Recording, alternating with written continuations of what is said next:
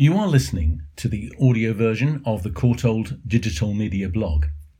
My name is David Brown and I am a digitisation volunteer. Thank you for listening. I hope you enjoy this post.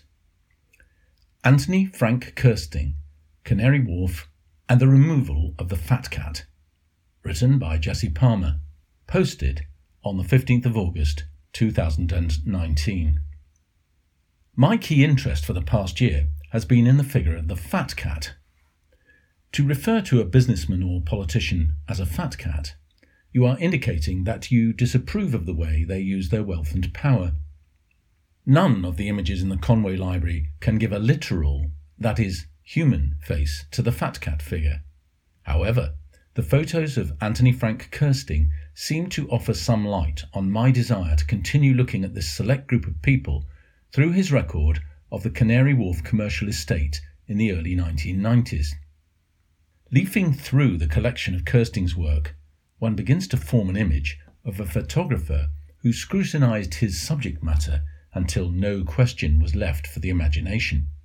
However, there are only 4 images he took of Canary Wharf, all held in box 4268, folder 3, items 2 to 5. They stand in stark contrast to the rest of the collection, which features a multitude of similar images taken from minutely different angles, recording as much as possible of an object, building, or landscape. Kersting's photographs show us Canary Wharf in the early 1990s standing at the opposing side of the river and take us all the way through to the marble halls of the West Ferry Circus property at the most western side of the site. Now 30 years old, these images are outstanding documents of the architecture of Canary Wharf in the early days of its redevelopment. The images place One Canada Square high up in the London skyline and relay a reality far from the built-up area we know today.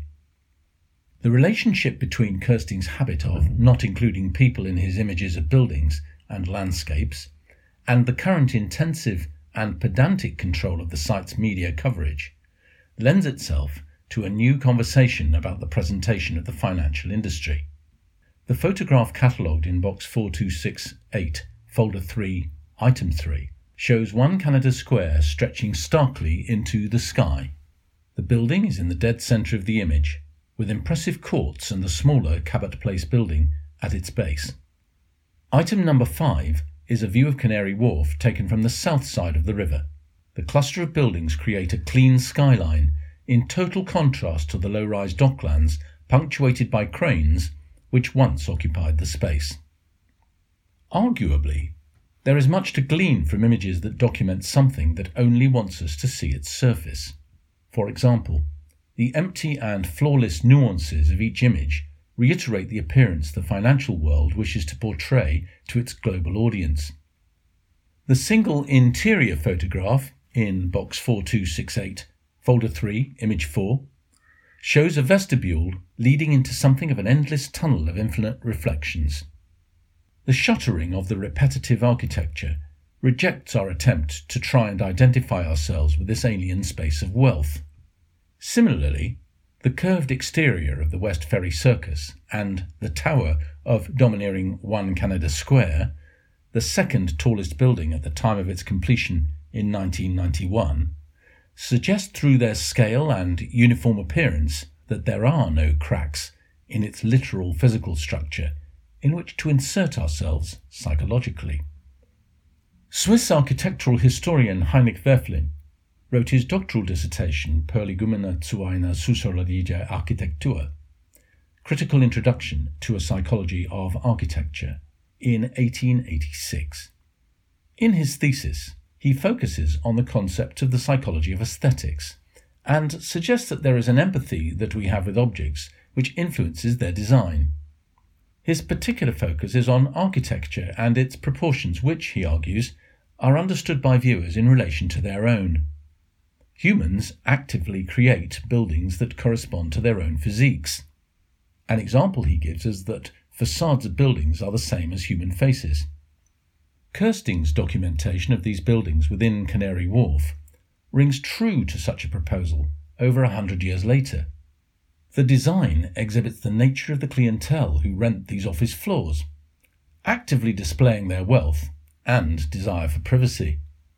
The structures themselves behave not only in alignment with their inhabitants, the city skyline mirroring the company's power and international reach, but also with the inaccessible and largely unknown movements of the financial market, which prefers to be left alone to do its job as the largest grossing industry in the UK. The tone set by these structures is one of distance and exclusivity. Furthermore, the symbolism of these buildings, in particular the success and association that they have with their starchitects, has become something of a novel and must-have aspect to new developments cropping up across global capitals. One Canada Square's architects, César Pelli and Associates, who also designed the World Financial Center in New York, only reiterate how these buildings have been made to accommodate and act as a representation of those inhabiting them. My curiosity wishes to revisit how these images might have been created, particularly when restrictions placed by the owners of Canary Wharf Group plc, are so tightly regulated today.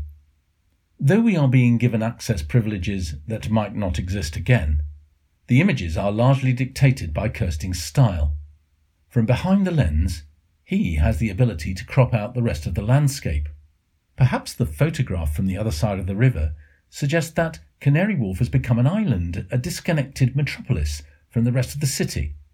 Kersting's reiteration to his audience of this distance between these developments and the rest of the city becomes an increasingly alarming parallel when one inserts the companies into the offices that tower 50 floors into the sky. I feel a far clearer message relayed, however, is the immense power and money these structures represent, and the way that they stand as early symbols of the city against the largely unpopulated docklands of the time. The faceless nature of the fat cat lets us forget the individuals of the financial machine. It is not necessarily the individuals who see the need to remove themselves, but, for example, Canary Wharf Group plc, who is the umbrella voice surrounding the property and enforces film and photography permits. With Kersting's choice to not include people in the images, these photographs only flatten the facade we are presented, and arguably the face of this industry even more. The flatness compacts and constricts itself even tighter, so that it gives as little information as it possibly can. The flatness of our knowledge is emanated by these buildings' faces. Its desire to create privacy reflects our image back to ourselves, looking at the light catching on the windows. What else Kersting saw? We will never know. The fat cat wins again.